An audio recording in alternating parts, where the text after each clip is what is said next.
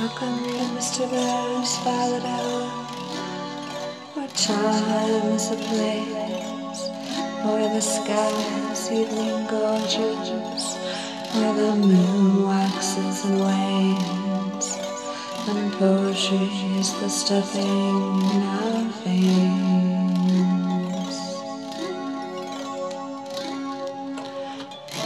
making the lonely a little more bearable. Hello, welcome to Mr. Bear's Violet Hour. I'm Mr. Bear, back with you in April for the full moon. It's a pink supermoon, so that sounds pretty super to me, although I guess it's not actually pink when you look at it, but I guess you could put on some pink glasses and then it would be. Anyway, I hope spring is blooming around you and bringing you some joy. There's a new little baby tree down the street from me that I'm excited about.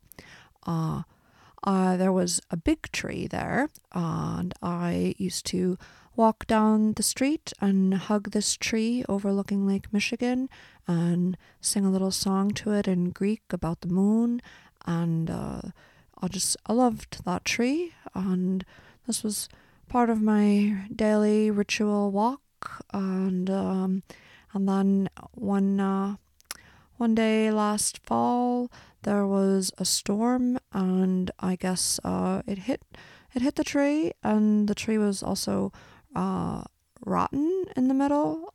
Didn't know this.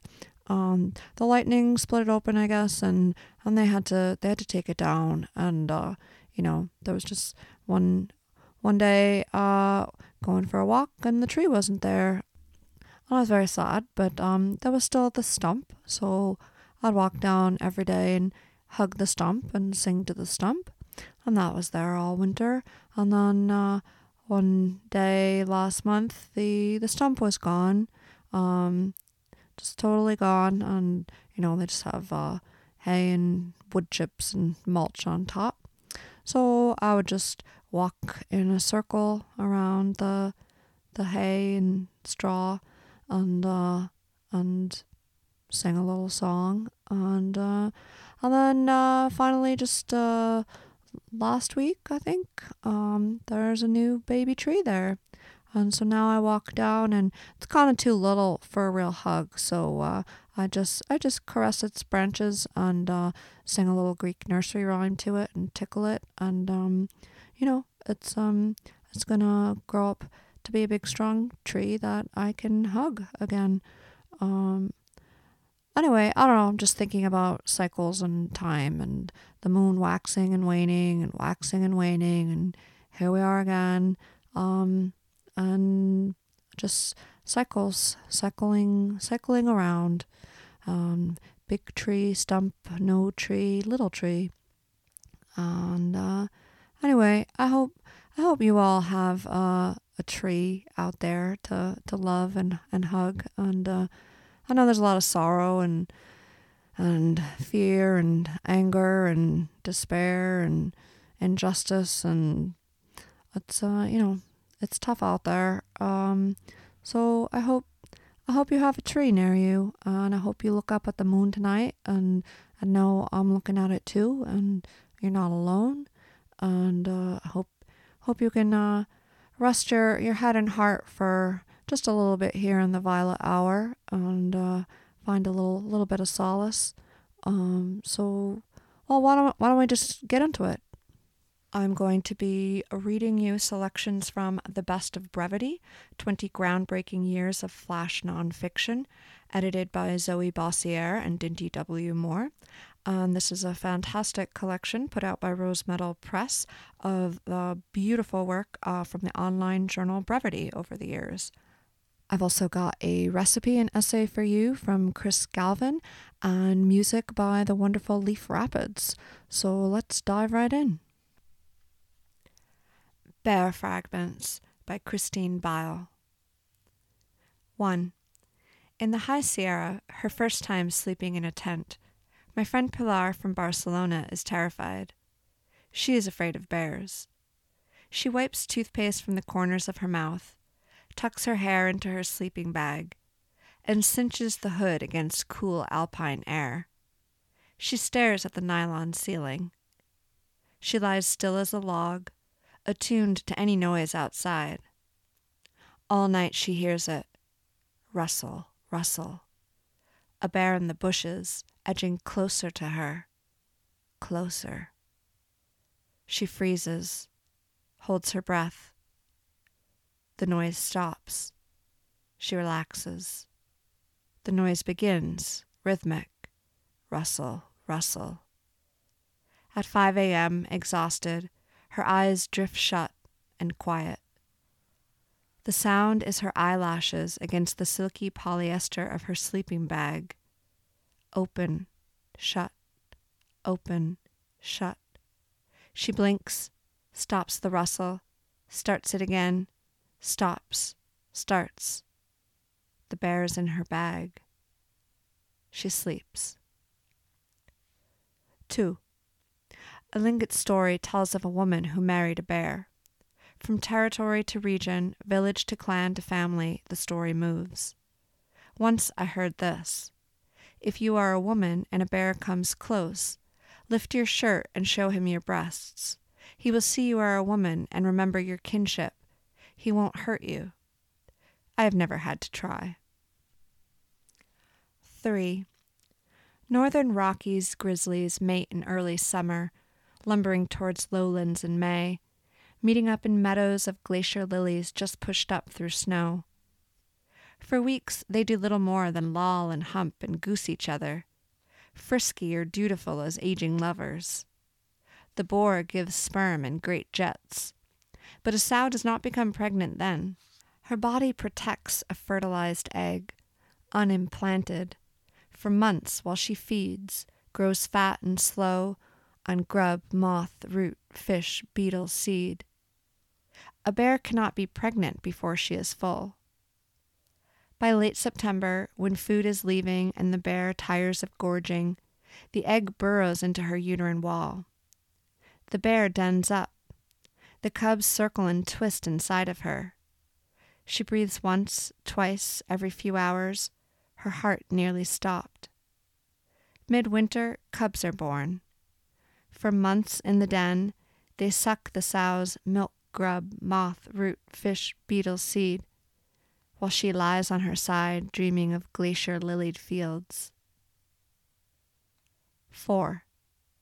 Bear a grudge, bear fruit, bear your burdens, bear down, bear out, bear arms, bear the cost, bear scrutiny, bear left at the corner, bear my grief, bear a child, bear up under pressure, bear in mind, bear witness, bear north.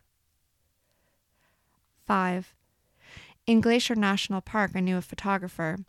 One morning in an alpine meadow, Lester saw a bear across the hill, a dot on the horizon.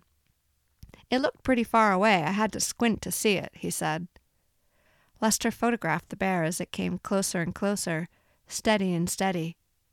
He yelled, but it came up to him and stood and looked at him. And Lester fell down and played dead like you are supposed to if a bear gets that close. The bear sniffed him and turned him over, ripped his skin open in long tears on his back, and licked him and sat on his leg, blew out his knee, and shit on his middle, a wet pile. The bear moved on. Lester can still hike, the wrecked knee fixed with metal plates. He still takes pictures in the mountains, awake to territory and perimeter. I don't blame that bear for a thing it did, he said. 6. While his sister wasn't watching, a young boy wandered off. His village was in a mountainous area in Pakistan, and the family worried. The boy was only 2. A search party looked for days without a sign. They were about to give up when one man found footprints outside a cave. Inside, the searchers saw the boy nestled with a bear, curled close to her side, both asleep. The men entering the cave woke the bear, and they shot her and returned the boy to his family. At a hospital, he was examined. The boy had no scratches on him, not a single mark. In the boy's belly, the milk of a bear. 7. The scent of a bear is a thick, greased wind, close, you can smell it right away. It precedes any other trace in the air, blueberry or saw exhaust, spruce needle or wood smoke. Old and sharp. It brings to mind adrenaline and rot and sex, and everything I've ever known that's wild.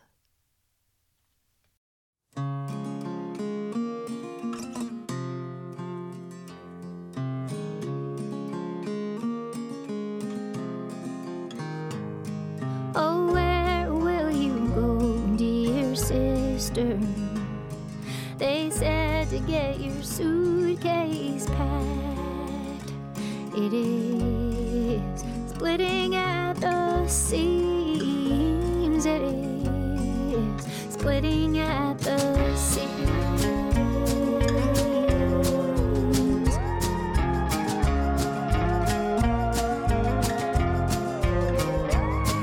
I wonder when you pressed your body against a brethren's flesh, was it sweet? You were always wilder than me. You were always wilder than me. Father flipped the kitchen table.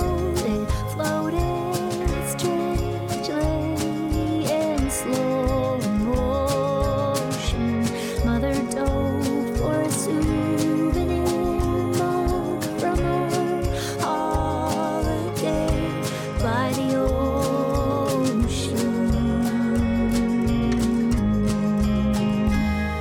That night you crawled in bed beside me.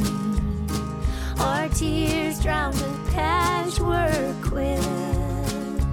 You were shaking like a leaf. You were shaking like a leaf.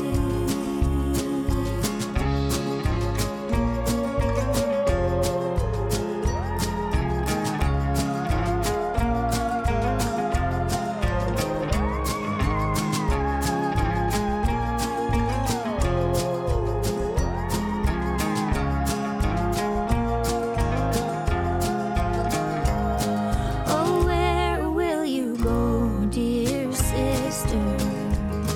They said to get your suitcase packed. It is splitting at the seams. It is splitting at the seams.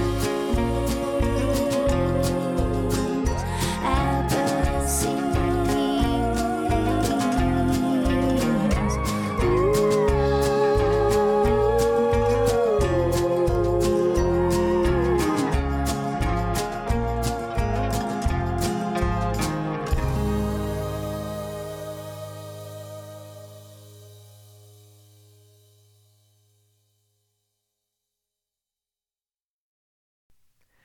That was Leaf Rapids with Dear Sister. Fluency by Jamila Osman. What would happen if one woman told the truth about her life? The world would split open. Muriel Rukeyser. We learned English faster than our parents, their tongues too old to take a new shape. Our tongues still coated in milk. This meant we didn't pray like they did, and God didn't answer when we called.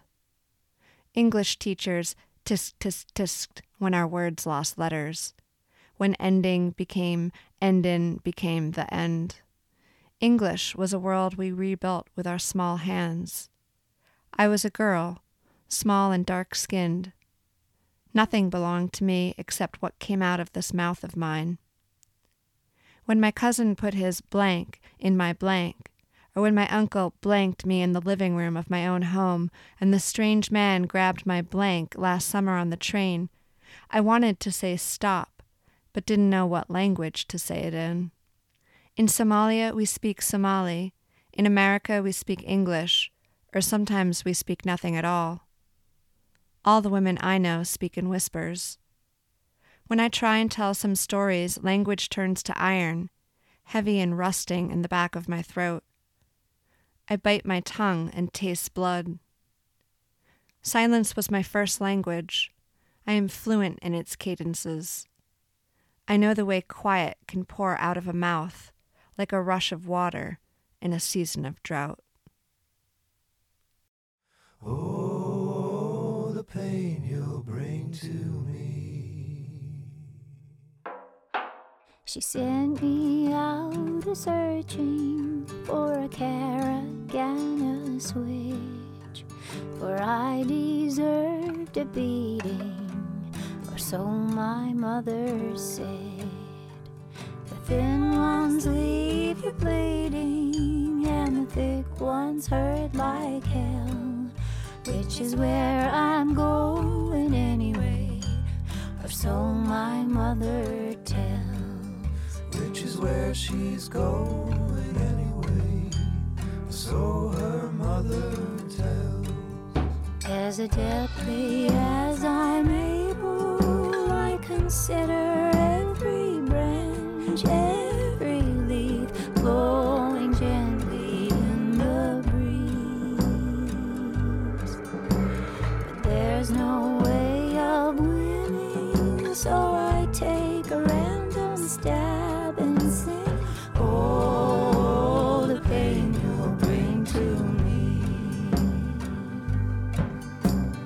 Oh, the pain you'll bring to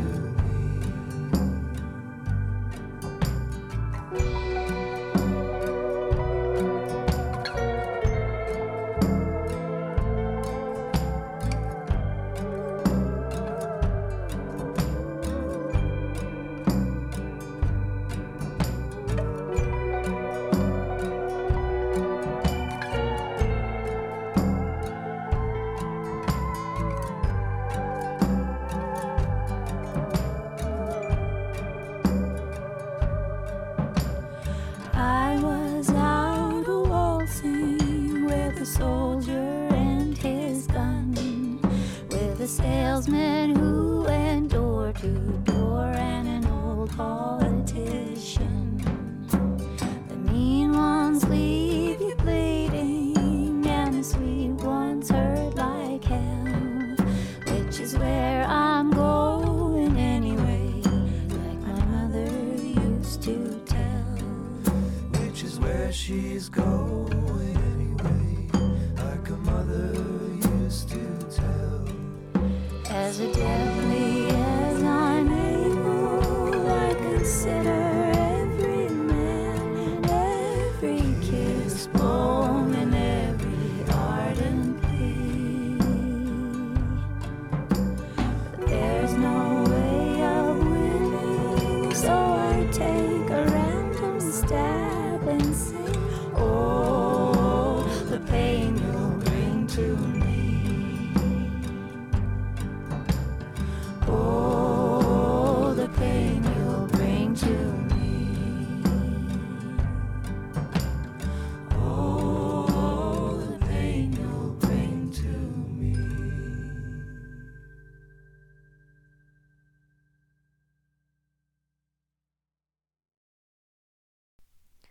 That was Leaf Rapids with Caragana Switch.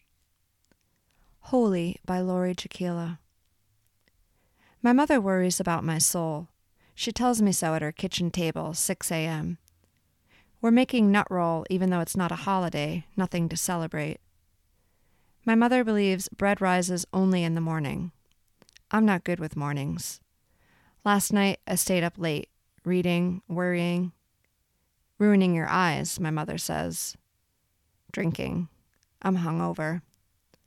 My mother is dying. Everything is urgent now. My mother wants me to know things, like where she keeps the silver, how to shut off the water, how to make a decent nut roll. Who will teach you when I'm dead, she says, and pounds the dough so hard it makes death seem impossible. This morning she wants to talk religion, something I've refused to do for years. She brushes flour off her velour pantsuit. She punches the dough like it's a face, mine. She says, you can't believe in nothing. She says, if you don't believe in anything, what is there? She says, you idiot. I clutch the coffee she's made, instant, too much cream and sugar, the way my father liked it, not me. He's dead 5 years. I sit in his chair. The mug I'm holding was his, Batman. The image faded from my father's hands.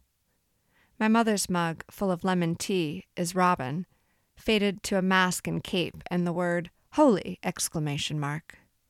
My mother would kiss my father's bald head. She'd say, "The dynamic duo." "First one goes, then the other," the funeral director said. My dying mother wants to talk about God and faith over a pastry I'll never master, no matter how important it is for her to hand this down. A good daughter would say the words. A good daughter would ease things. "It's private," I say about my beliefs. My mother says, "I changed your diapers and you talk about private?" She works the rolling pin like a threat. It was my grandmother's, then my mother's. Now it will come to me. The wood is worn to a honeyed shine.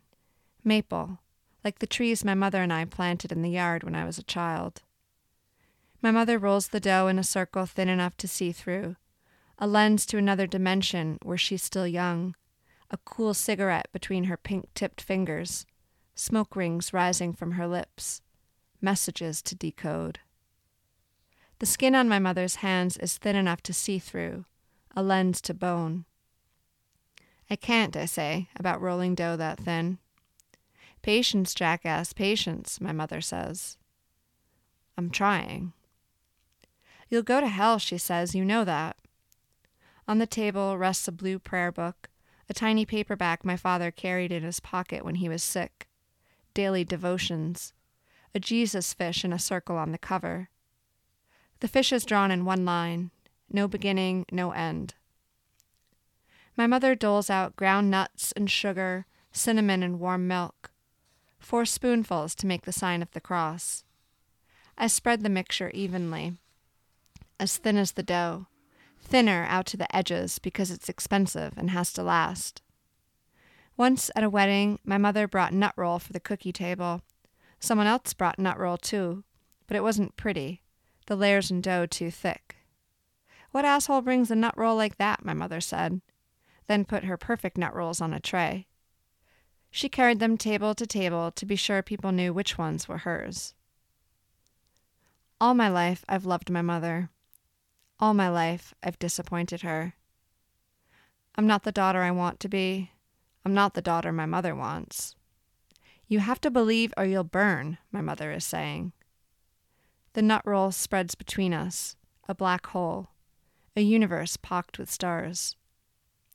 Once I got stoned with a scientist who tried to explain Einstein's theory of time and space. He held up a Taco Bell burrito he'd split in 2. He showed me the layers. He said time was like that, a tortilla folded in on itself, now and not now, forever, amen. Time is not a clock, and we are not second hands, he said, and swallowed the burrito down. "It's all a horrible daymare," Robin said to Batman. It's been 13 years since my mother died. She said, "You have to try to believe." She said, "Do it for me." She said, "Where will you be when I'm gone?"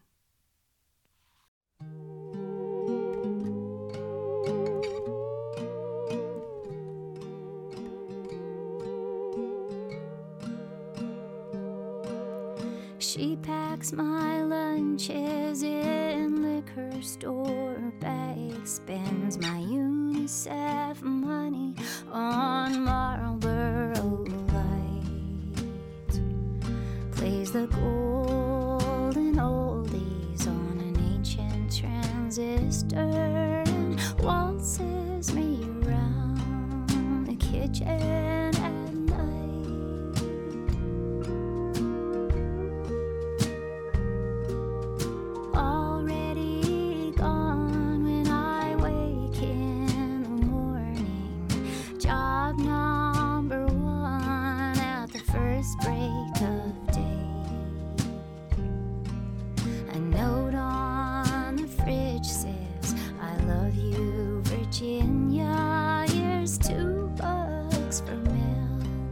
I'll see you at 8. And when the wind bends the boulevard tree,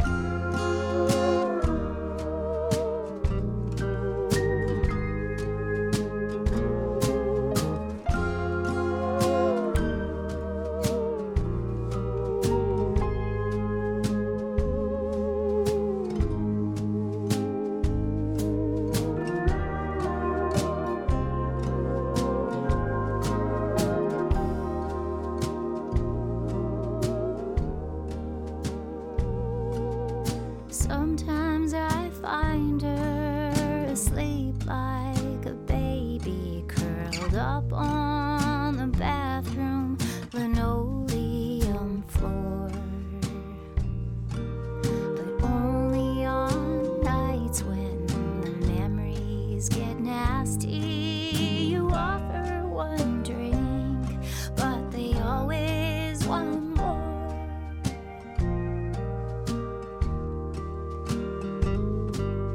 She says forlornly, one day I will leave her, stretch out my wings for faraway lands.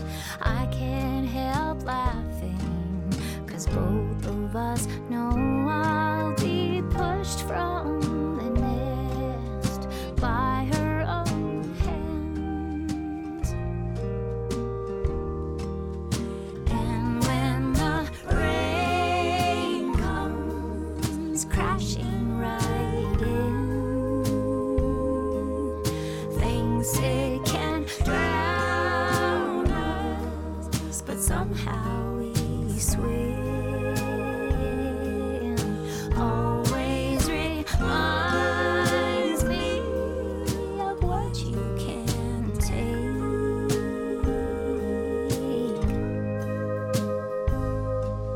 And dancing around while the radio plays. And dancing around while the radio plays.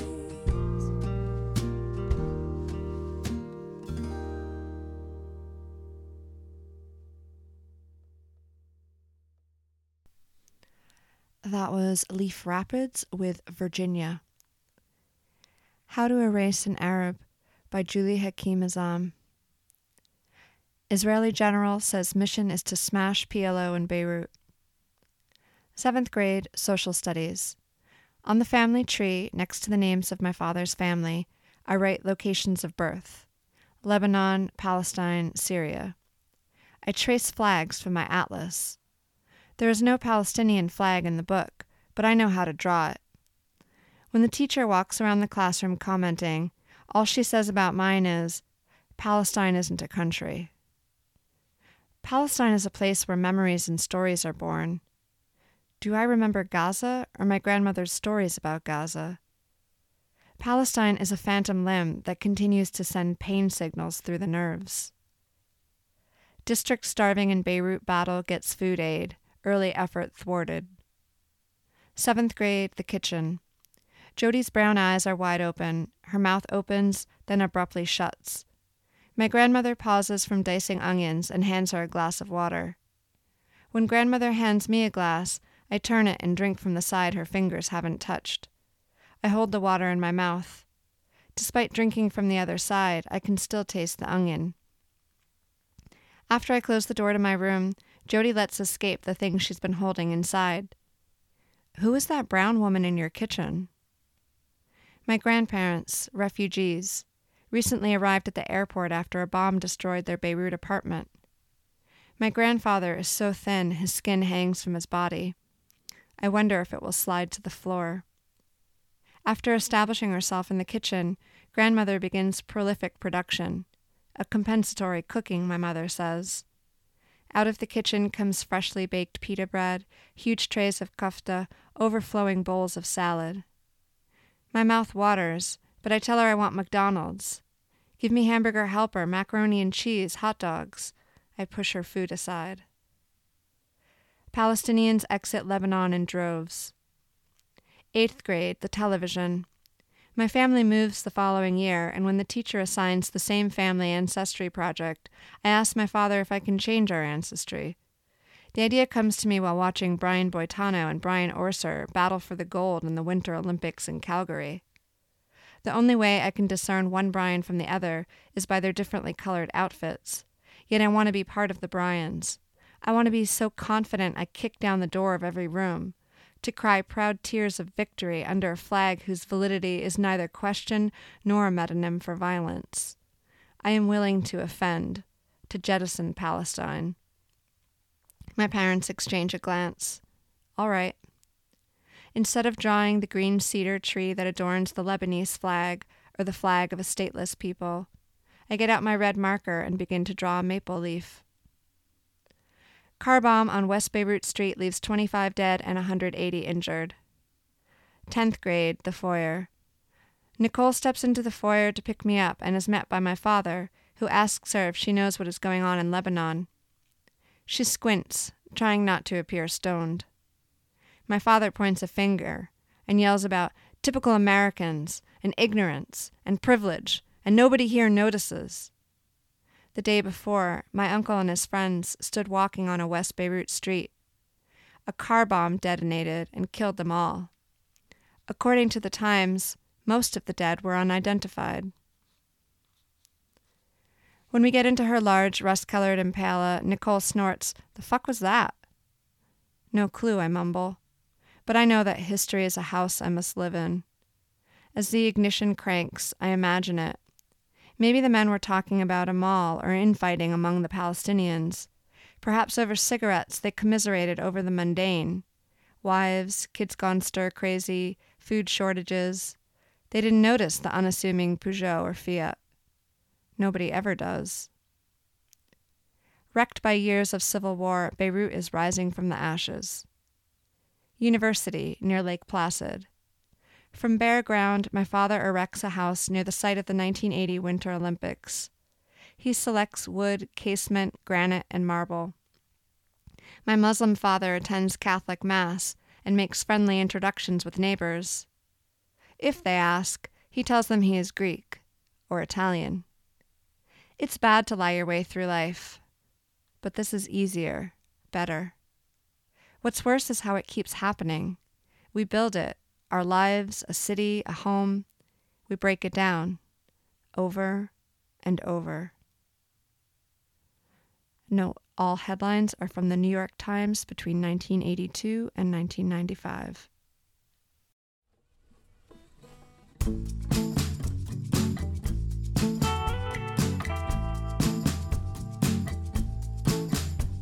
You've gotta go, I'm coming with you. We'll cross the new divide. You are my mystery, future and history. I'm always on your side, love. I'm always on your side.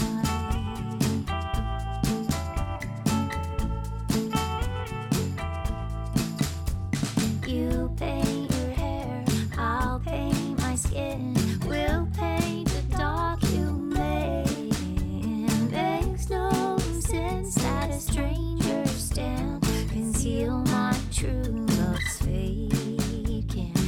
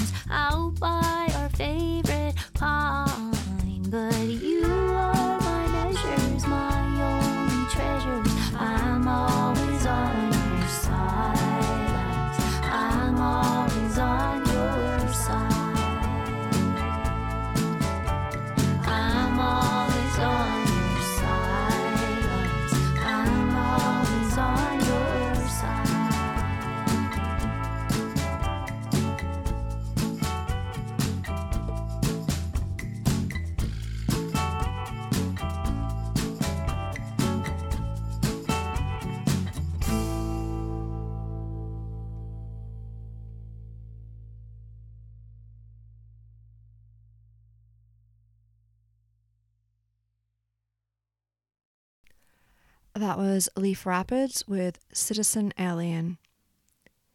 If You Find a Mouse on a Glue Trap by Suzanne Farrell Smith. If you find a mouse on a glue trap, he'll eyeball you with one black shiny eye while breathing in and out faster than you have ever seen anything breathe. You will panic, though you know the mouse is panicking harder. When your husband points out that the mouse is not alone in the furnace room, you will notice a second glue trap, stuck with the coiled carcass of a garter snake. When the mouse starts to struggle, you will tell your husband to kill it, no, save it, and you will run to your phone and search how to remove a mouse from a glue trap. Articles will tell you to use oil, so while your husband brings the glued mouse out to the back walkway so that your 3 young sons, in jammies and waiting with popcorn bowls for a Saturday night Christmas movie, don't see it, you will hunt for the carafe. Outside, the mouse will sniff and stretch from the trap. Wearing snow boots over your own jammies, you will, for a moment, think he can free himself. But he won't. You will cover his body with an old trifold cloth diaper and douse his legs with olive oil. Your husband will say he's going to smell too good to predators. And you will tell the mouse in all honesty, I'm sorry you smell delicious. You will dig under his legs with a plastic paint scraper. When his front feet clear the glue and hit the cold slate, the mouse will yank his back legs so hard you'll think he's pulling them clear off. The rear left foot will pop free. When the mouse stops reaching for a moment to rest, you and your husband will peer at his rear right leg, which is now bent like a wishbone. You will dig under it with gusto. The leg will stretch again, like nylon. You will sob and apologize to the mouse because you knew the glue trap was left in the furnace room by your home's previous owner, but by the time you remembered to remove it, it will have served its purpose, her purpose.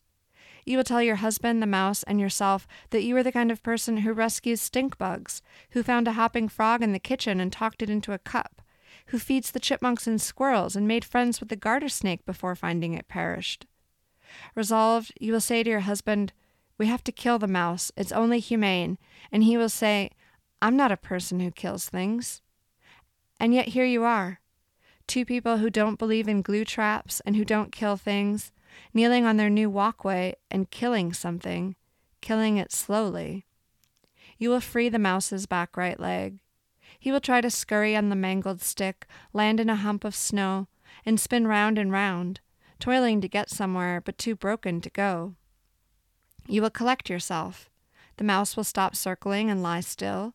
You will dig a hole around him and say, the furnace room is so warm, isn't it? That's why you found your way in here. You will hope for hypothermia. Your husband will throw out the paint scraper, the diaper, and the entire bottle of olive oil.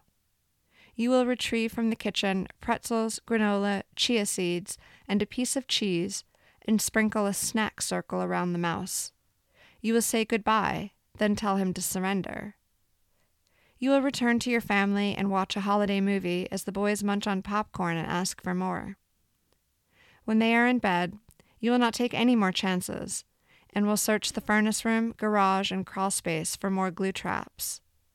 In the morning, you will find the mouse's frozen body, graying and covered in frost, still in the snow grave. All the snacks gone, except for the seeds.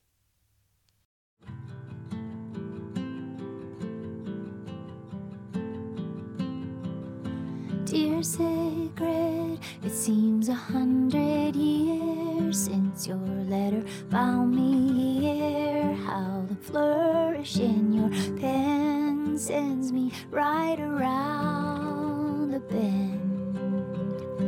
Please tell me my miserable reply left this quarantine alive and made its way across the sea. And you stayed and used to be. This is no place to be. This is no place to be.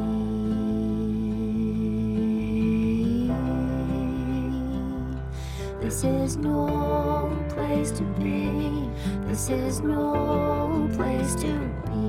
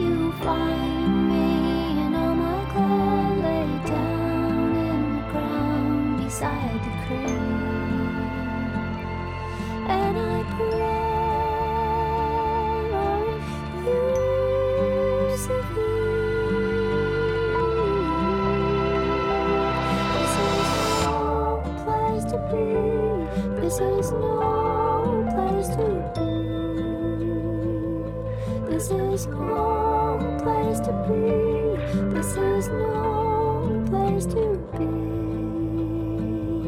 This is no stranger miracles I've come to see. This is no accidental. This is no place to be. This is no because I love you.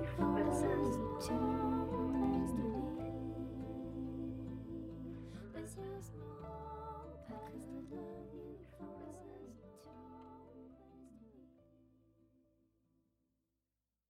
be. That was Leaf Rapids with Husavik. Chronology of the Body by Sam Kiss. 5 years. My hair is never brushed, and I always forget to sit with my legs crossed, ladylike, and for the longest time my only friend is Matthew Bickle. On the first day of school, he wears a red t-shirt, which sparks a heated debate amongst my classmates. "Matthew's wearing a girl color," someone says, pointing. "Am not," he says. "It's red, not pink." Some boys in my class nod in agreement.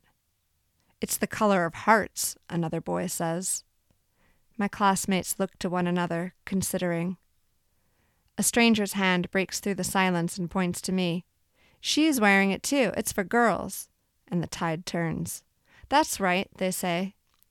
Matthew opens his mouth to protest, but they surround him. Girl color," they chant. Later that evening, while our moms discuss the Sunday school lesson plans, Matthew and I trade shirts. Mine is a little tight on him, but his fits me perfectly. The color dissolves, and soon the fabric is just skin, my skin, a boy's skin. 7 years.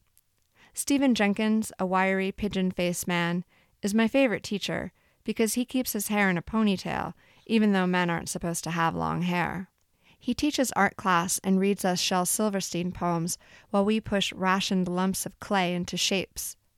I try to turn my gray blob into a poem, nudging its body into line breaks and metaphors, but it always comes out looking like something in between, a knot circle or knot square. One day I make a hollow person. It is 2 inches tall. Its clay skin stretched thin over where bones would be. The clay allotted to me is barely enough to make a body. Still, it looks regal and proud, like a figure out of a dream. When Mr. Jenkins puts it in the kiln that night, it explodes, catapulting its limbs into my classmates' works, rupturing vases and cups and figurines. He said it was a mistake, that it was just missing a space for steam to escape. But I knew.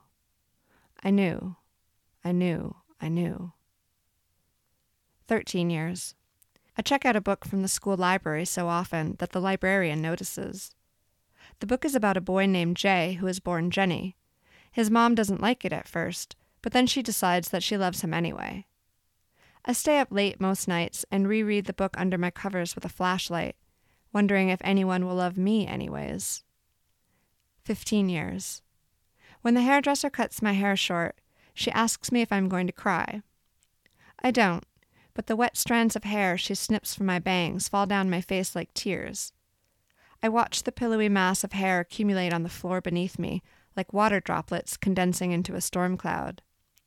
Later that night, I stare at myself in the mirror and think, boy, I am a boy. 17 years. I buy men's underwear for the first time. They are baggy, but not in a way that is uncomfortable. When the cashier rings them up, she gives me a look. It says, "Your place in the world is best defined by how this underwear doesn't fit you, but the women's doesn't either." It says, "Your body is not a body, it is a question mark." It says, "You can't fit a belt around an idea." It says all of these things and more, only it comes out, "Your total is $8.95, will that be cash or credit?" And I say, "Whatever it costs me to inhabit this body," only it comes out, "Cash," and she hands me my change. 19 years. The only story they believe is one where I've always wanted to wear men's underwear. They wonder who takes them off and what that makes them and what bathroom I take them off in. They ask, "Did you always know?"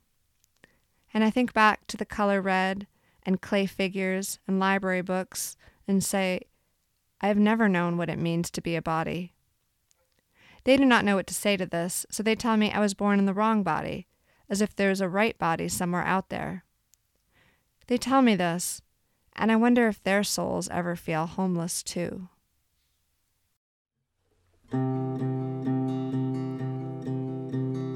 I woke up in where the hell and looked around the room. Someone's clothes and whatever those are, wondering what to do. Who is going to bring me coffee or wring my neck for good? I really didn't know for sure what was coming through the door. Close my eyes and hit rewind, but the evening was erased, liquidated, evaporated in a foggy haze. I better think fast, grab my jeans and crawl out of that window. Got out of bed and realized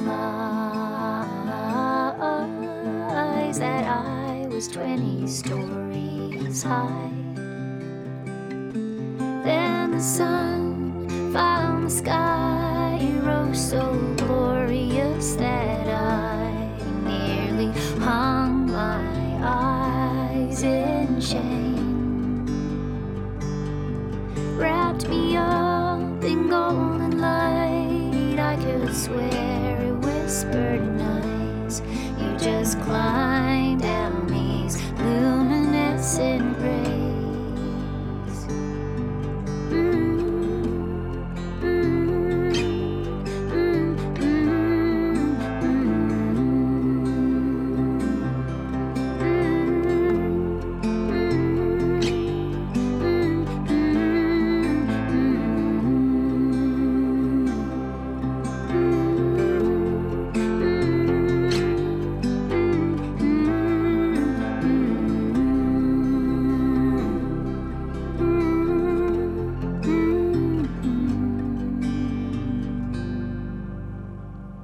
Slung my legs over the sill and reached for God knows what.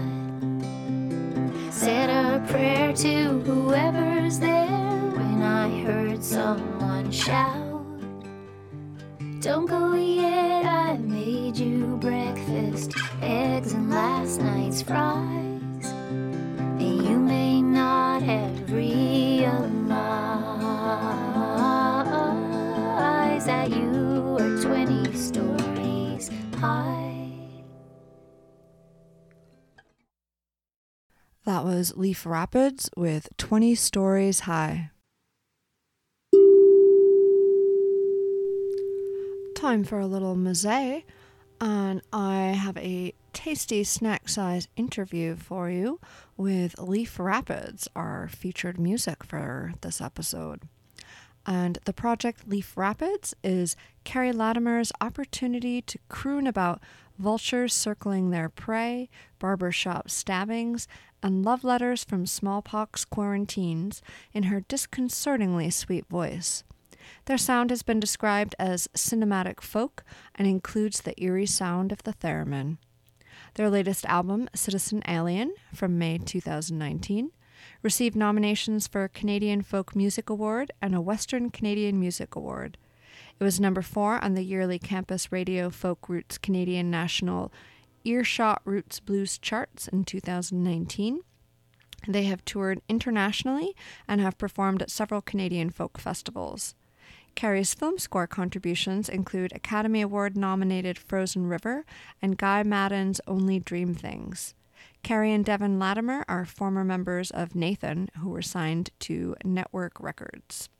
I want to say a huge thank you to Carrie Latimer and Leaf Rapids for sharing their music with us on the Violet Hour and for answering some questions. So here they are. 1. What is your earliest memory of a place? If a place can be a kitchen, then my first memory is falling backwards in a high chair to the ground.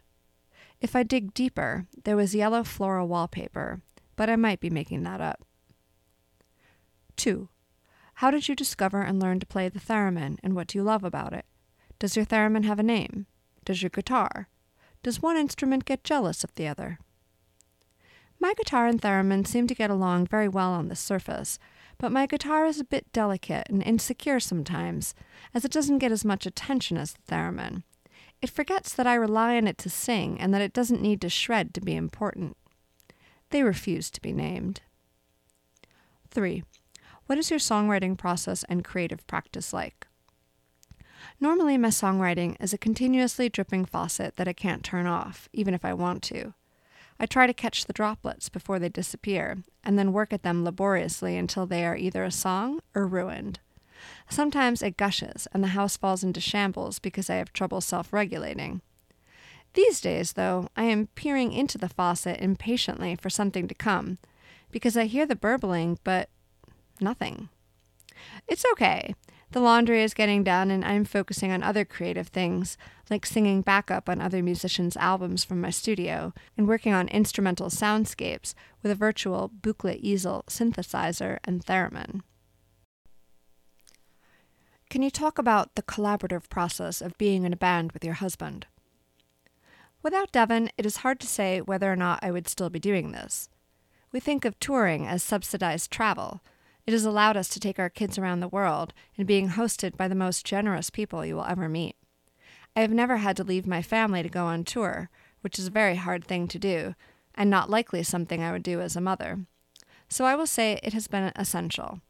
Aside from the practicality of toting your family along, we are on the same musical wavelength, and I still catch him dreamily closing his eyes when we jam in the basement. Which usually comes first when you write a song, music or words, and is it a different process for theremin versus guitar? It's never the same, but it still fascinates me.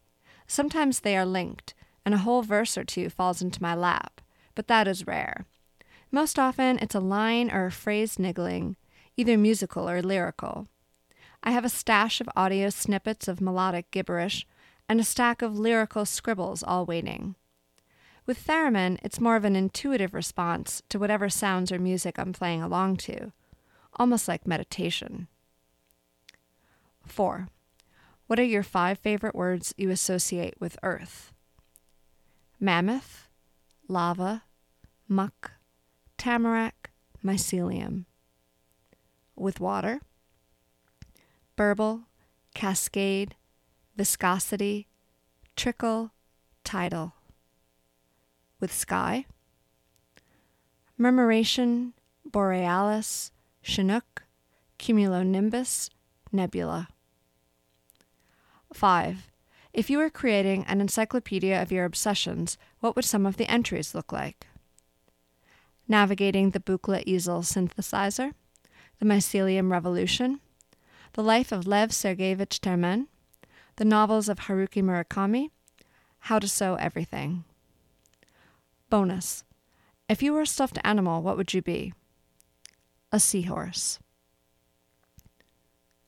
Thank you so much, Carrie, for those wonderful answers. I have similar entries in my encyclopedia of obsessions, and I'm also very fond of seahorses. I still have a little, an actual seahorse skeleton somebody gave me back in grade school. Anyway, we have more music coming up from Leaf Rapids, and if you are enjoying it, you can buy their album, Citizen Alien. It's available on their Bandcamp, and it is wonderful. And you will get, when you purchase it, in addition to all the music, you'll get a PDF of the liner notes, which have all the lyrics, but also have notes about the songs and photographs, old family photographs, and it's really wonderful. So I recommend you pick it up, and it's at leafrapidsmusic.bandcamp.com/album/citizen-alien. And you can find out more about Leaf Rapids on their website, leafrapids.org.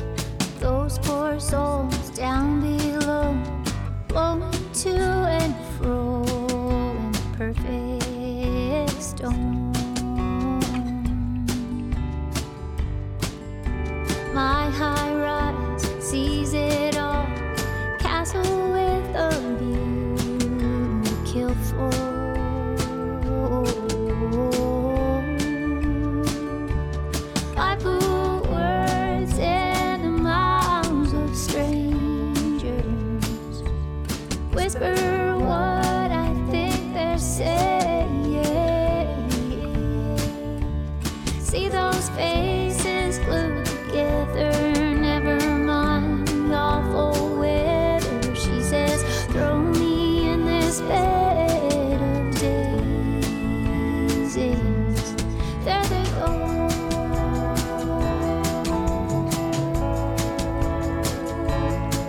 There they go.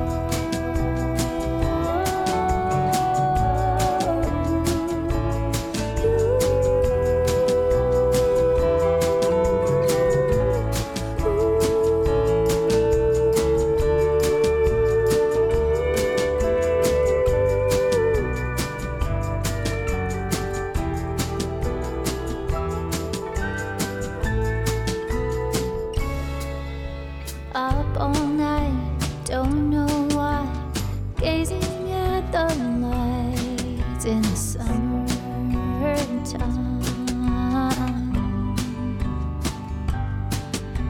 What I'd give to feel a breeze, but they don't let you open the windows from up this high. See that man who's pacing round and round the fountain. He's there every night on rafter ride. When he throws back his head like he's howling for the dead, I know exactly what he's going on about. There he goes.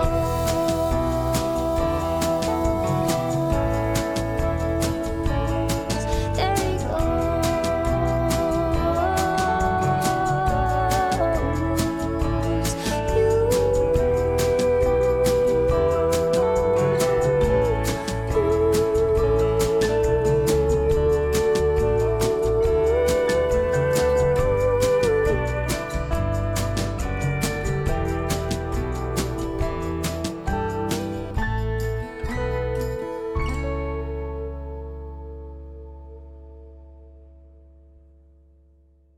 That was Leaf Rapids with There They Go. Now let's hop on the old theremin and head to Mouses about the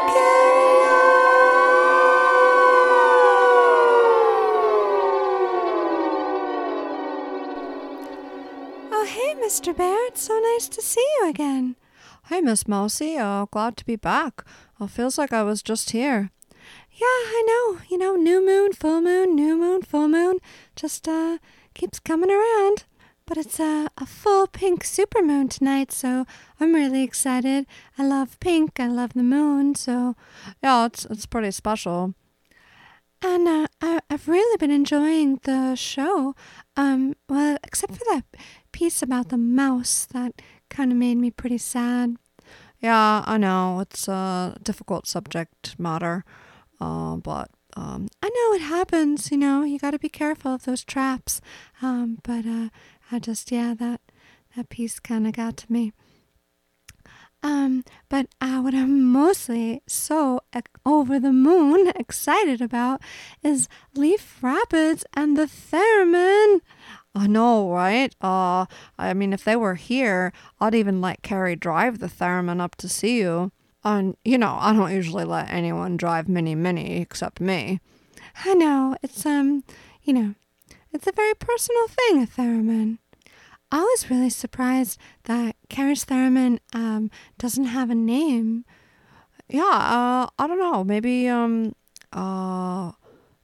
we're the weird ones who name our instruments, Miss Mousie.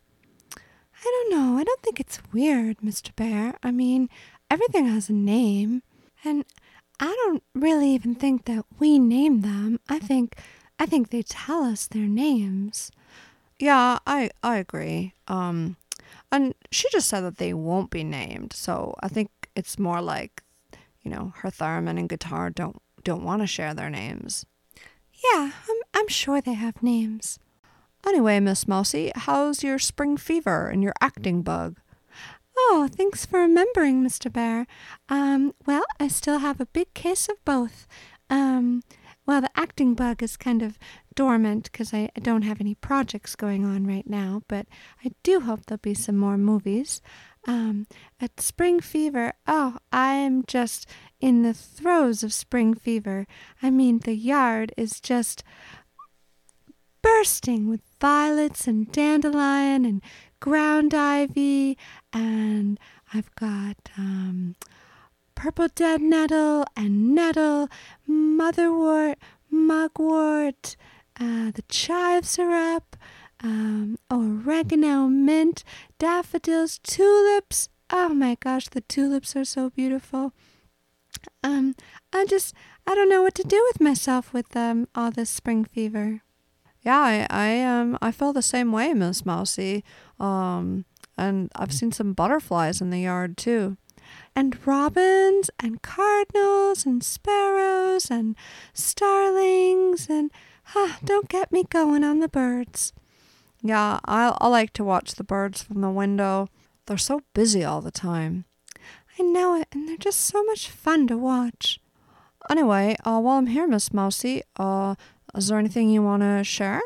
Oh, sure, Mr. Bear.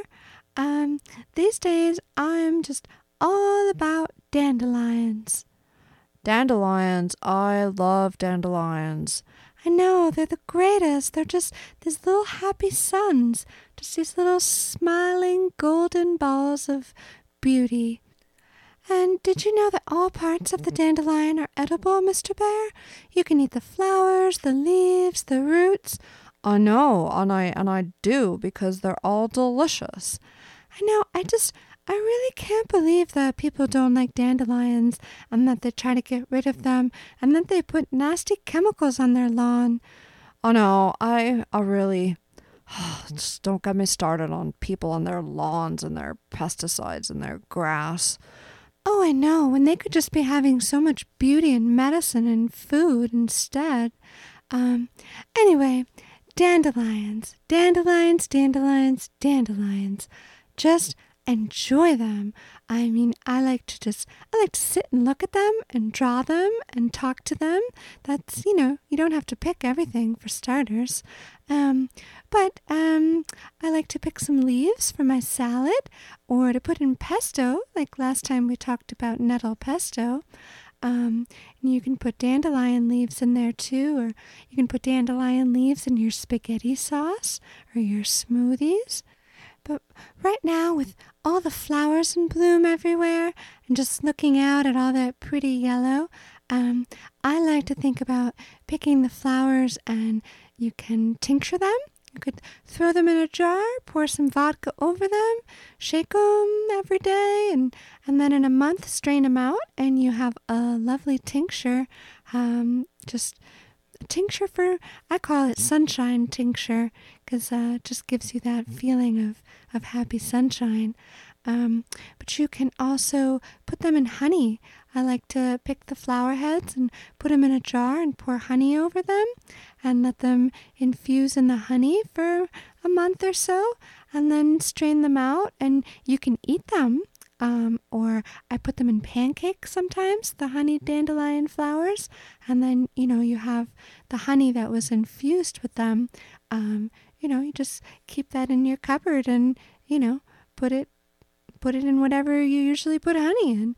Only now it's dandelion honey, so it's even better. What else do I like to do? I like to make a dye with them. You can just boil them up and simmer them, and then you get this beautiful yellow color, and you can dye, wool with it or silk or I've definitely made some beautiful dandelion yellow yarn. You can make paper. I made dandelion paper once, just by blending up, cooking down, and then blending up the flowers. Wow, I mean, there's a lot of things you can do with dandelion. I know. And probably my favorite thing to do is to make bitters with the roots. You can dig up the roots and chop them up yourself, clean them off, chop them up. or you can buy them dried and chopped for you already, which is a lot easier. It's a lot of work to dig up roots, but if you're up for a little exercise and you have a lot of dandelions in your yard, that's a lot of free medicine, because you just take the roots and you put them in a jar and pour vodka over them and just shake them every day or so and leave them for a couple of weeks, strain it out, and then you have wonderful digestive bitter, and you just take a little squirt before your meals, and it's fantastic. Oh, that's terrific. Eating the leaves are also bitter, so when you have them in your salad, that also gets you the bitter flavor, which is very important. And, we don't have enough of the bitter flavor in, the Western diet. Yeah, I know. Bring back the bitter. That's what I always say. Anyway, I feel like I've just given you a lot of information. I don't want to overwhelm you listeners, and I've got more dandelion blossoms to go pick. So I just want to remind you, Mr. Bear, and your listeners, that I'm a two-dimensional hand-drawn mouse who's studying herbalism, and people need to do their own research, and not just take a mouse's word for it. And also, of course, you have to be careful about where you get your dandelions from, because, you don't want to be eating them from pesticide-covered lawns. Yeah, definitely. So, hopefully people aren't covering their lawns with chemicals, and they can just go outside and pick some dandelions and eat them and make some of these wonderful things. Well, thanks so much, Miss Mousie. Oh, my pleasure, Mr. Bear. Come back any time and go eat some dandelions. I will. Thanks. Bye. Bye.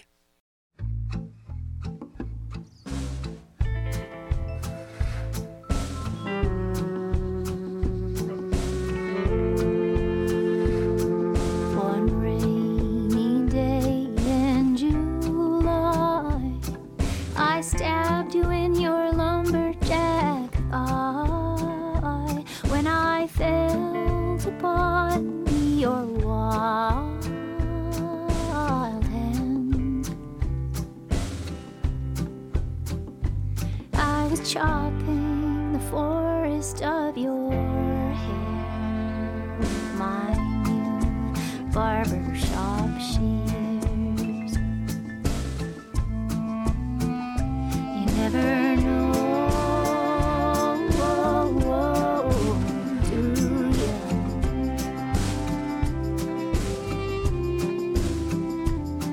That man standing by the Brill Creek with his jaw dropped in utter disbelief is the reason I traveled so far.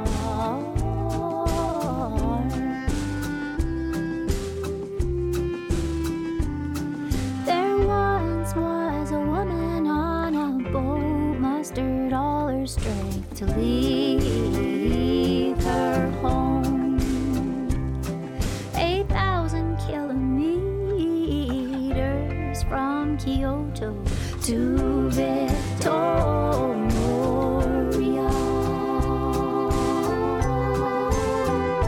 You never know, do you?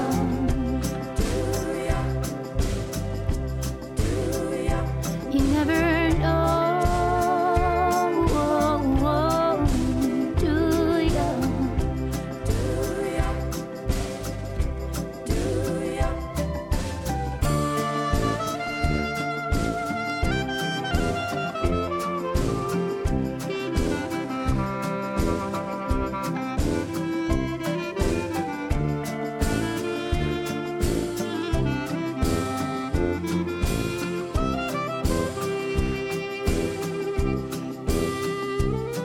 Your blazing eyes locked on mine, and I braced my knees and stilled my spine, while the waiting room erupted into cheers.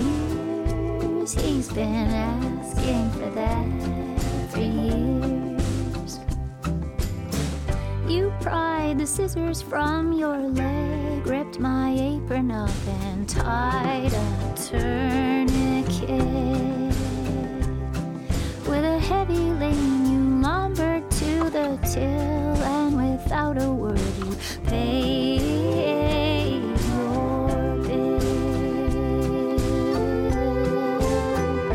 You never know, do ya?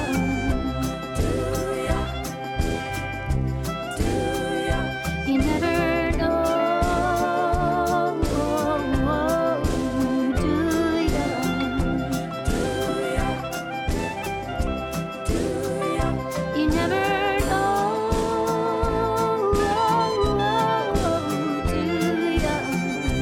do ya?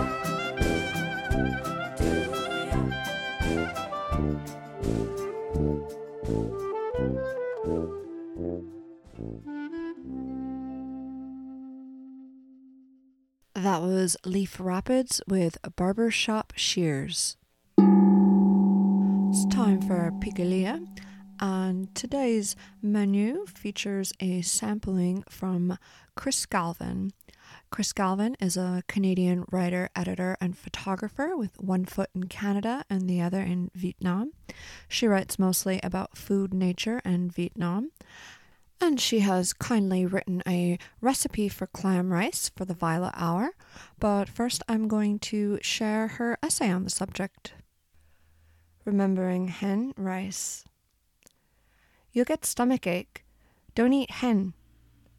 Ha shook her head. Even some Vietnamese people can't eat it. I told her I'd just had a meal of the tiny clams a few days earlier. I'll be fine. I like hen. Really? Ha's eyes widened. Where? On Trung Dinh Street, near my hotel. With Tuan. In fact, I planned to eat breakfast there today, before you sent Sung to fetch me. Sung was Ha's waitress. I'd fled Hanoi's February drizzle and returned to sunny Hue, but the rain had found me again. It sluiced down the hotel windows, rattling the panes, waking me up each morning. Sometimes Tuan would pick me up on his way to Ha's restaurant, and I'd spend the morning practicing Vietnamese with the tour guides and restaurant staff. But now the rain pounded so hard, I was sure Tuan would stay home. I'd intended to make a dash for the cluster of restaurants up the road from my hotel. They all served hen clams, kum hen with rice, chow hen with rice porridge, and bun hen with rice noodles. I'd opened my door to find Sung standing in a wet circle on the carpet, plastic poncho dripping, jeans soaked from the knees down. I slid into place behind her on her motorbike, hunkering under the rear flap of her poncho, my legs folded horizontally high above the footrest to keep them dry. The rain sprayed up off the road and soaked me all the same. When we arrived at the restaurant, Ha had poured hot coffee and explained in English. Tuan busy. He say invite you for breakfast. He say you not go out in the rain. She offered me beef noodle soup. Sung suggested we eat kum hen instead. Ha switched back to Vietnamese. You really didn't get sick after eating hen? I told her I'd also tried the tiny clams on rice crackers in Hoi An. The waitress had watched, surprised I could eat such spicy food. Like Ha, she'd warned me about stomach aches, but I remained healthy. Trung Dinh Street is number 1 for hen rice in Hue, said Ha. Did Tuan take you to the big restaurant on the corner? That's where we ate. I tried all 3 dishes. Sung waved her hand as if shooing a fly. Trung Dinh hen is too sweet. The best hen rice is on Con Hen. She was referring to Hen Islet, which lies between the north and south shores of Hue's Perfume River, not far from Dong Ba Market. Generations of families have made their living collecting the freshwater cubiculate clams from their alluvial beds around the island, cleaning the pea-sized mollusks and cooking them up. Ha and Sung argued the merits of each location, pitting the 3 or 4 restaurants on Trung Dinh Street against all the Kum Han vendors on the islet. While they usually switched to standard Vietnamese or spoke slowly for me, they now peppered their rapid speech with Hue slang. I couldn't follow their argument. The rain was sputtering out, and the light reflecting off the high ochre wall across from the restaurant gave the street a golden hue. Sung stood up and grabbed my hand, ending the discussion. You know how to eat kum hen, huh? Come with me. Chavui, for fun. We were on her motorbike for all of 3 minutes. She pulled over in front of a row of women at a makeshift sidewalk market. Shoe sellers patrolled rows of footwear. Women squatted amid stacks of neatly folded men's shirts. Others sat on Lilliputian plastic stools, tending steaming food. Sung ducked under a huge green and white umbrella advertising Hue's Huda beer. A woman in matching short brown tunic and loose trousers was ladling broth from a battered aluminum cauldron. The woman gestured at me with her chin. She can eat it? Yes, she knows how. The woman raised her eyebrows. Can she eat spicy food? I know how to eat hen and chilies, I assured her in Vietnamese. Her eyes creased with her broad smile. Chi kong sa dao bung ha? No, I replied, I'm not afraid of stomachache. She scooped cold rice into a bowl and topped it with silvery clams, julienne banana flowers, bitter za ma leaves, coriander, basil and bean sprouts, and pork cracklings. She sprinkled some roasted peanuts and paper-thin chili slices on top and placed it on a stool in front of me, followed by a bowl of pale broth. She handed me a spoon and a saucer of fish sauce with garlic, chilies, and green onion slivers. Pour this on the rice, mix it together. Through the fire and sweetness of the sauce, I could taste the musky clams, balanced with the bland, crunchy cracklings and chewy cold rice.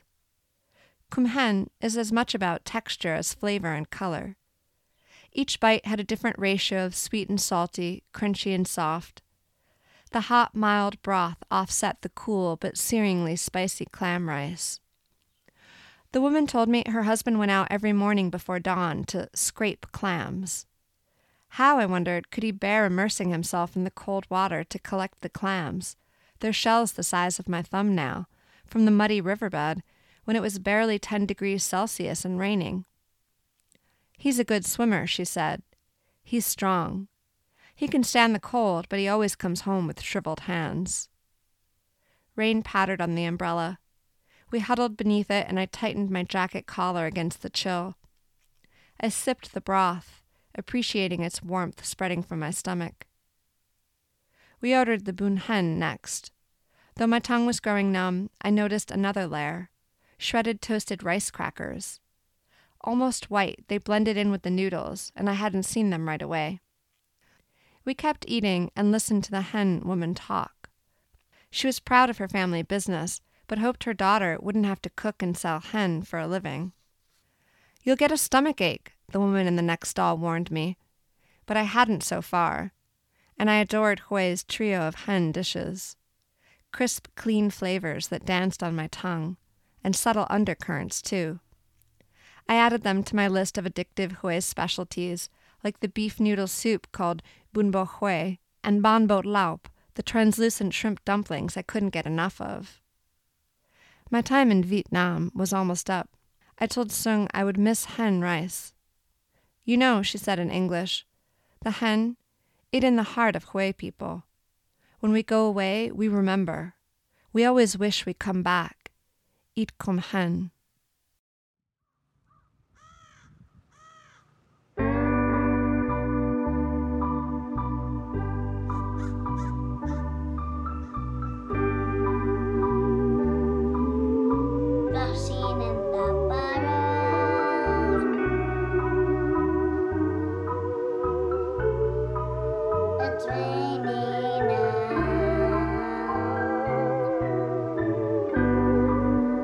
What's in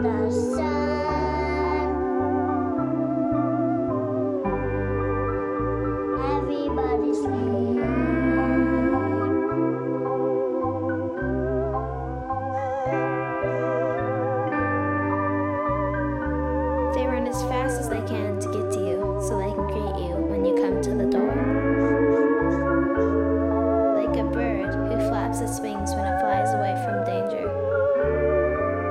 The center of my life, my heart.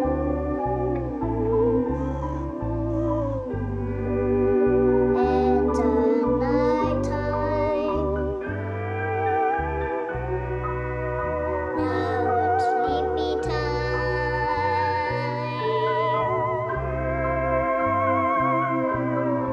Now it's dark out.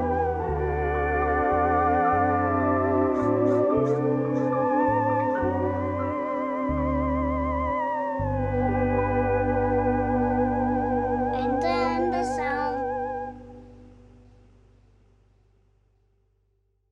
That was Leaf Rapids with Helen's Waltz.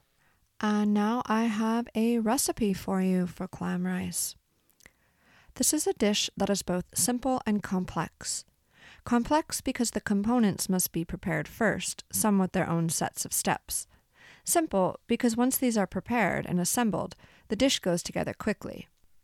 When you buy hen rice from a street vendor in Hue, she builds your serving with a scoopful of this and a dusting of that, then passes it to you to add a couple of final touches, and within a few minutes you are requesting a second bowlful.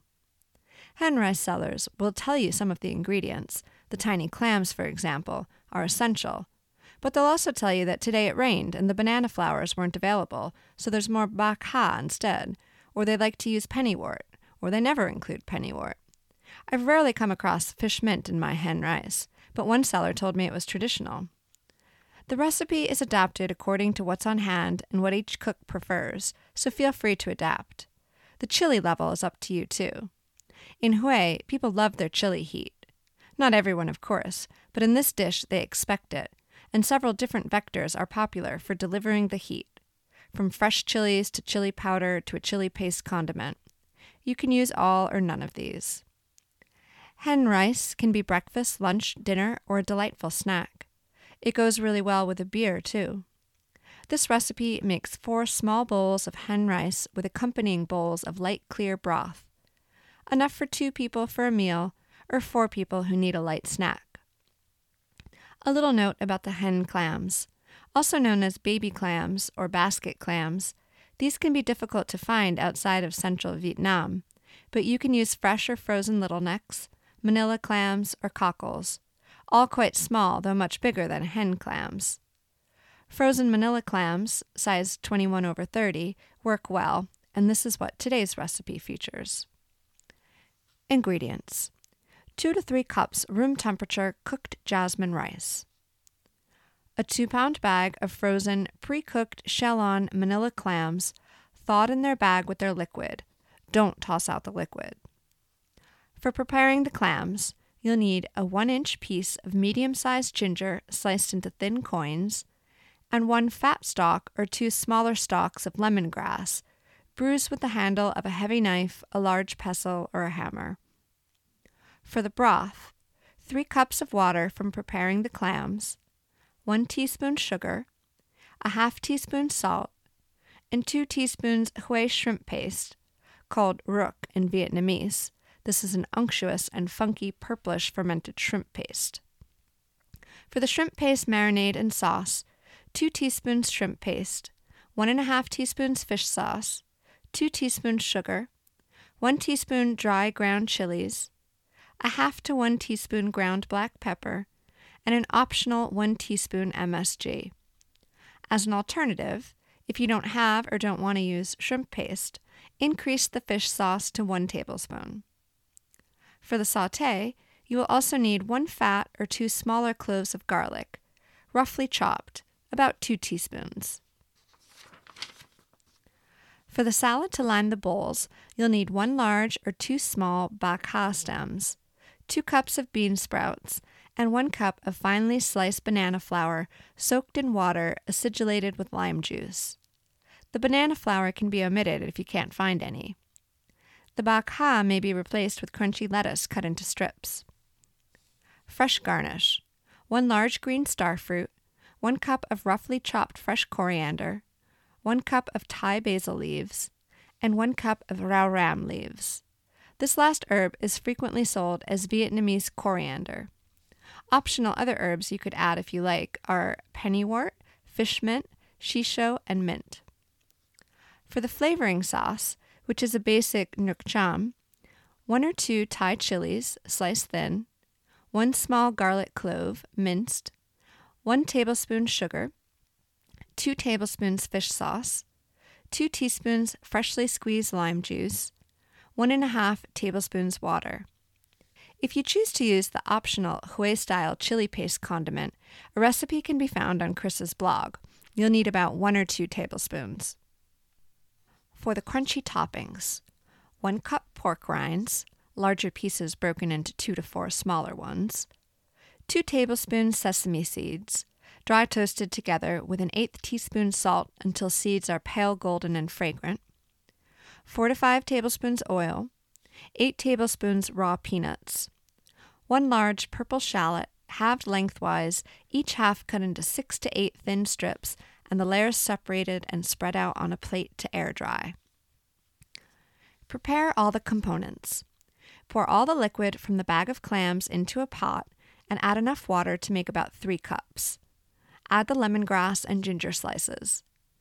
Bring to a low boil, reduce to a simmer, then cover and cook for about 10 minutes to let the flavors develop. Bring it back to a boil, add the clams, cover the pot, and leave just until the clams are good and hot, removing them when the broth returns to a strong simmer. Note that if you use raw clams instead, you'll need to cook them for 2 to 3 minutes or until all their shells open.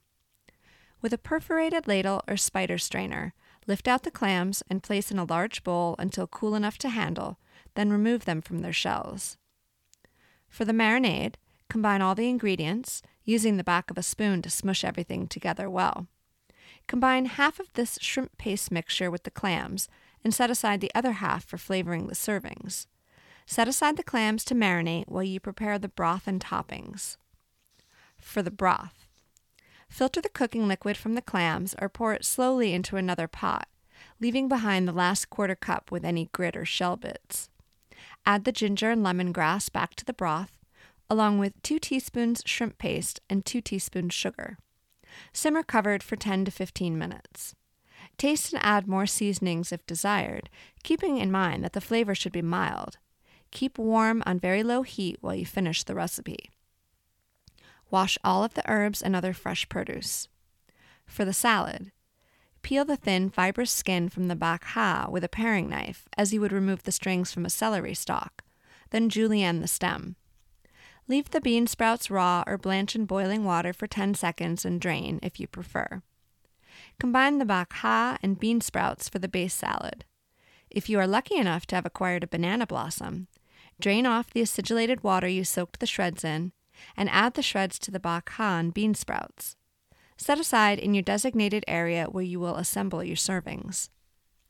For the fresh garnish, slice the star fruit into thin stars and set aside in your assembly area. Coarsely chop the coriander. Tear any very large basil leaves and keep smaller ones whole. Coarsely chop the rao ram leaves.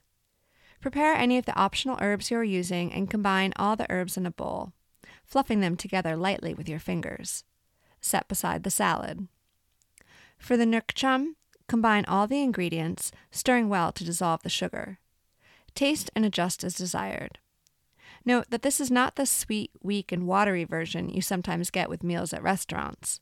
You are looking for popping flavor with a pleasant balance of sweetness, the sour lime juice and chili heat, and the warm, salty funk of the fish sauce. Place the chili paste, if using, in another small bowl. Put this and the nuoc cham aside with the salad and garnishes. Prepare the crunchy toppings. Dry roast the peanuts in a small skillet. When they are golden and fragrant, add a tablespoon of oil. Combine well and remove from the heat. In Hue, most cooks use plenty of oil, sometimes even deep frying the peanuts. So do add at least enough oil to make the peanuts glisten. You can leave them in the pan or place them in a small bowl together with their oil to have ready for assembling the servings. Place the pork cracklings and toasted sesame seeds in separate bowls. In a small pan, fry the shallot strips slowly in 3 tablespoons of oil on fairly low heat until crisp and deep golden brown. This will take up to 10 or 12 minutes. Stir and flip the pieces frequently and pay attention as they can change color and burn quite quickly. If they do start to burn before they are ready, add a little more oil to cool them slightly and keep stirring. Remove them from the pan with a slotted spoon, letting any excess oil drip off. Spread them out on a paper towel and let them sit briefly before adding them in another small bowl to your mise en place. Sauté the clams. Heat 2 tablespoons oil, add the garlic and sauté until fragrant, about 15 seconds. With the stove on medium, add clams with their marinade and sauté only until fragrant and hot, about 20 to 30 seconds. Now you are ready to assemble and serve the clam rice. Line each of 4 small bowls with a handful of the mixed salad and top with a scoop of room temperature rice. Place 1/4 of the clams atop the rice in each bowl and spoon a small dollop of shrimp paste sauce onto the clams. Sprinkle a spoonful of nuoc cham over each serving. Top with a pinch or 2 of sesame seeds, a spoonful of peanuts with a little of their oil, some caramelized shallots. Decorate each with a few pork rinds and slices of starfruit, and a small handful of the assorted herbs. Remove the ginger and lemongrass from the broth and ladle the broth into small bowls to serve on the side. Set out the chili paste, any remaining nuoc cham, shrimp paste sauce, herbs, and crunchy toppings on the table for diners to add to their hen rice as needed. Diners should use their spoons to mix together the rice and toppings so every bite presents a combination of flavors and textures. Spicy bitefuls of rice can be alternated with sips of mild broth, or broth can be spooned onto the rice to barely dampen it, or even added with abandon to make for a soupier clam rice. Well, thank you so much to Chris Galvin for sharing that recipe with us. It sounds delicious. Also sounds like a lot of work. Maybe if there's any adventurous chefs out there, you can try it and let me know how it is. I have to admit, I'm kind of a lazy bear, and I will probably I'll probably have to go to Vietnam to get this before cooking it myself. That's, I'm just being honest here, but it sounds delicious.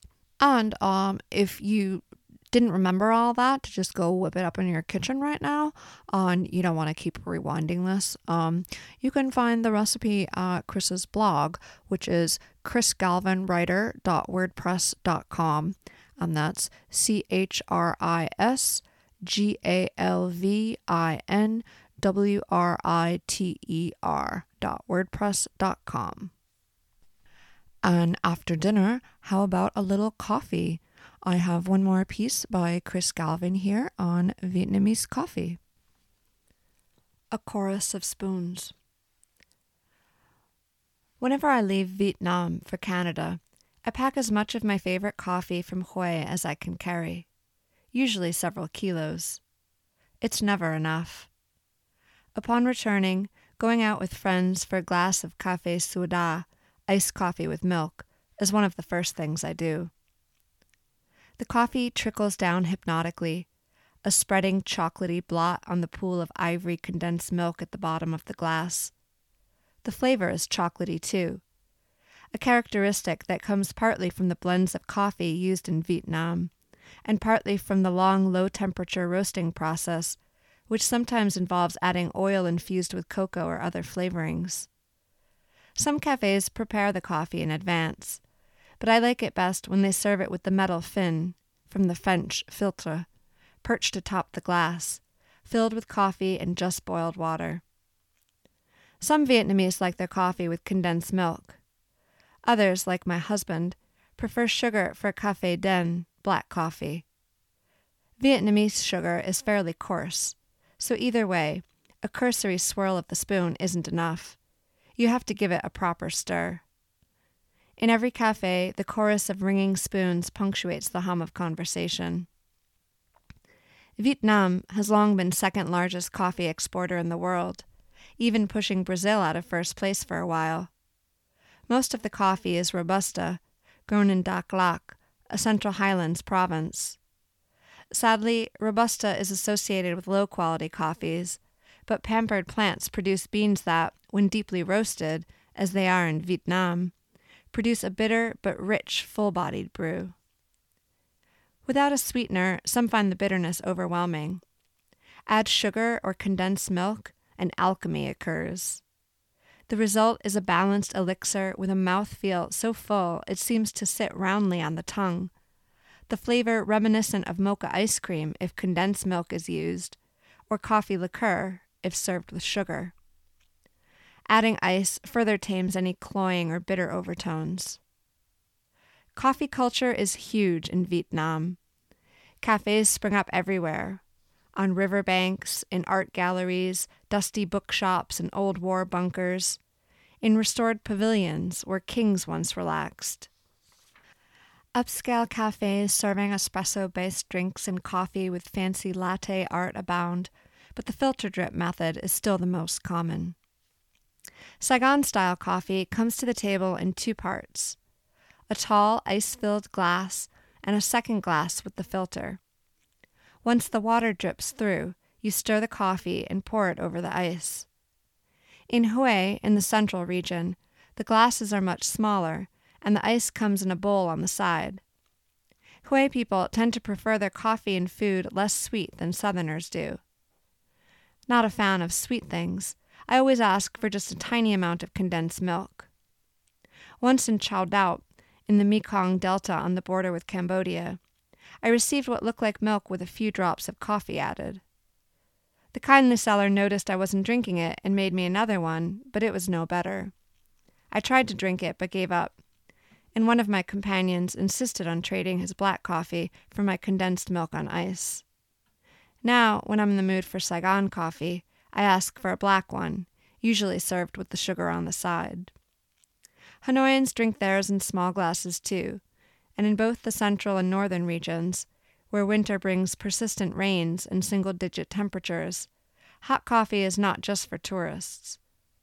The filter drip method takes time, and the coffee cools rapidly, so sellers serve the glasses of coffee in bowls of hot water. Café Trung, egg coffee, hot or iced, is popular among tourists in Hanoi, but I don't know any locals who like it. Despite frowning friends, I tried the hot version to see what the fuss was about. Rather like a light mocha zabaglione floating atop black coffee, but not a beverage I'd want to drink every day. A Hanoi-based friend once told me the city has two types of coffee shops: luxury style and binyan, meaning common people. These are the ultra-cheap sidewalk cafes where people drink café bouilli, dust coffee. Sidewalk coffee is popular everywhere. In Hue, we sometimes drink our early morning brew with friends on a short side street with no obvious coffee shop, just crowds of people sitting on randomly placed plastic mini stools. When we arrive, a man pops out from a doorway to take our orders. Café Bet, sitting on the ground coffee, is perfect for hot weather. In Saigon, vendors carrying trays of iced coffee roam the parks. I love to sit in the cool greenish light of sun filtered through trees and observe the crowd while I sip. Students sit right on the grass or on their flip-flops. Business people and stylish shoppers spread newspapers on the ground to protect their clothes. I've heard many travelers from Western countries say the typical serving of Vietnamese coffee is too small. Sometimes it's barely more than a few thimblefuls. Even the generous-looking Saigon coffee is mostly ice. But you can always have two. For me, one is enough, though I face the dilemma of sipping it slowly to make it last, or drinking another mouthful and another, instant gratification, until it is gone and I want more. In the West, we might sip in solitude, mug in one hand, newspaper or mobile device in the other, oblivious to our surroundings. My Vietnamese friends rarely drink coffee at home or alone. Friends invite us out before breakfast, after work, or after a night on the town. In some cafes, all the chairs face the street, the better to spot friends walking by or watch the crowd. Until you've enjoyed it in the community spirit, you really haven't had Vietnamese coffee. Hue people are used to bad weather. Some wax poetic about the melancholy mood, sitting in a coffee shop, listening to the white noise rain, accompanied perhaps by old recordings of Trun Kong Sun. The rain doesn't interrupt the sidewalk coffee business. At my favorite spot for morning coffee, under the Bodhi tree, Cousin Twee strings up a tarp and neighbors congregate under its shelter. The warmth of community counteracts the miserable cold. Twee has a special way with black coffee. When a customer calls for Café Den, she beats in the sugar rapidly, producing a generous brown froth reminiscent of a freshly drawn porter. In Hui's many open-air cafes, I sit contemplating river life or enjoying the cool breeze on a hot day. The garden cafes enchant me. Entering one is like discovering a secret place. Some have meandering walkways and streams full of fish and croaking frogs. Others have tables tucked behind fragrant flowering shrubs. Some feature a nyarung, a traditional Hui-style house built of wooden posts and pillars. Some of my best memories of living in Vietnam are of drinking coffee in Hue.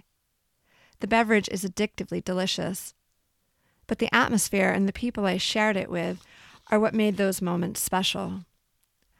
Some stand out, like the idle morning at the Songsan Cafe overlooking the River Nhu. Spotting something in the water, we wondered if it was a river rat. Perhaps a bit of rubbish or a twig, we speculated as it drifted closer. It turned out to be a baby turtle, hitching a ride on a floating leaf. We gazed, fascinated, until it disappeared around a bend. That's the show. Thanks so much to Chris Galvin for sharing her essays and creating that recipe for us. And also thank you for all the help with pronunciation. Hopefully I came pretty close to the Vietnamese. Chris was kind enough to write up a bunch of notes and spend some time trying to help me get the pronunciation correct. So hopefully I did okay with that. Remember, you can check out more of Chris's work and find that recipe at her website, chrisgalvinwriter.wordpress.com. And I want to say thank you to Rose Metal Press and Brevity and all the writers in that beautiful collection. And that was just a small sampling of the gorgeousness that awaits you in The Best of Brevity, 20 Groundbreaking Years of Flash Nonfiction, edited by Zoe Bossier and Dinty W. Moore. And you can get your own copy. It's available at rosemetalpress.com.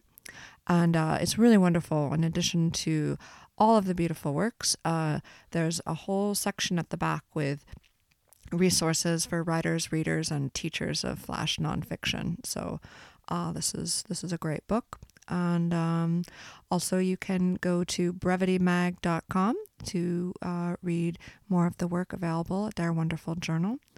And last but not least, thank you to Leaf Rapids for sharing their music and answering interview questions. And you can find out more about them and pick up their album Citizen Alien at their website, leafrapids.org.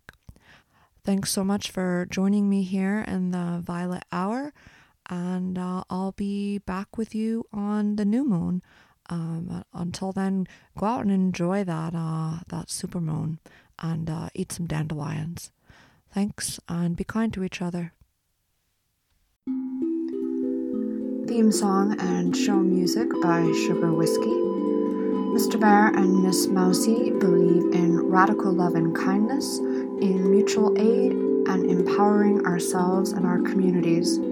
Together we can dismantle the white, racist, colonizing, misogynistic, capitalist, homophobic, transphobic, ableist patriarchy. This podcast was recorded on Potawatomi, Kickapoo, Miami, Sioux, and Peoria land. Text your zip code or city, state to 907-312-5085 and find out whose land you're living on.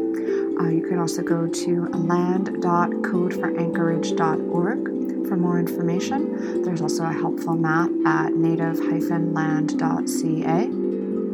This is just the first step in developing a land acknowledgement. Let's learn our history and honor the land and Indigenous peoples, past, present, and future.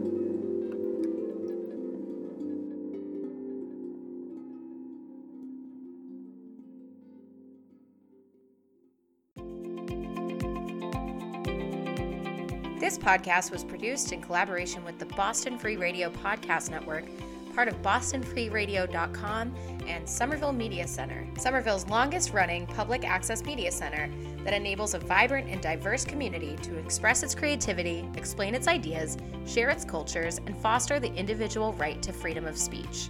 Learn more about Somerville Media Center at somervillemedia.org, or check out some of the other amazing Boston Free Radio podcasts and radio shows at bostonfreeradio.com. Thanks for listening.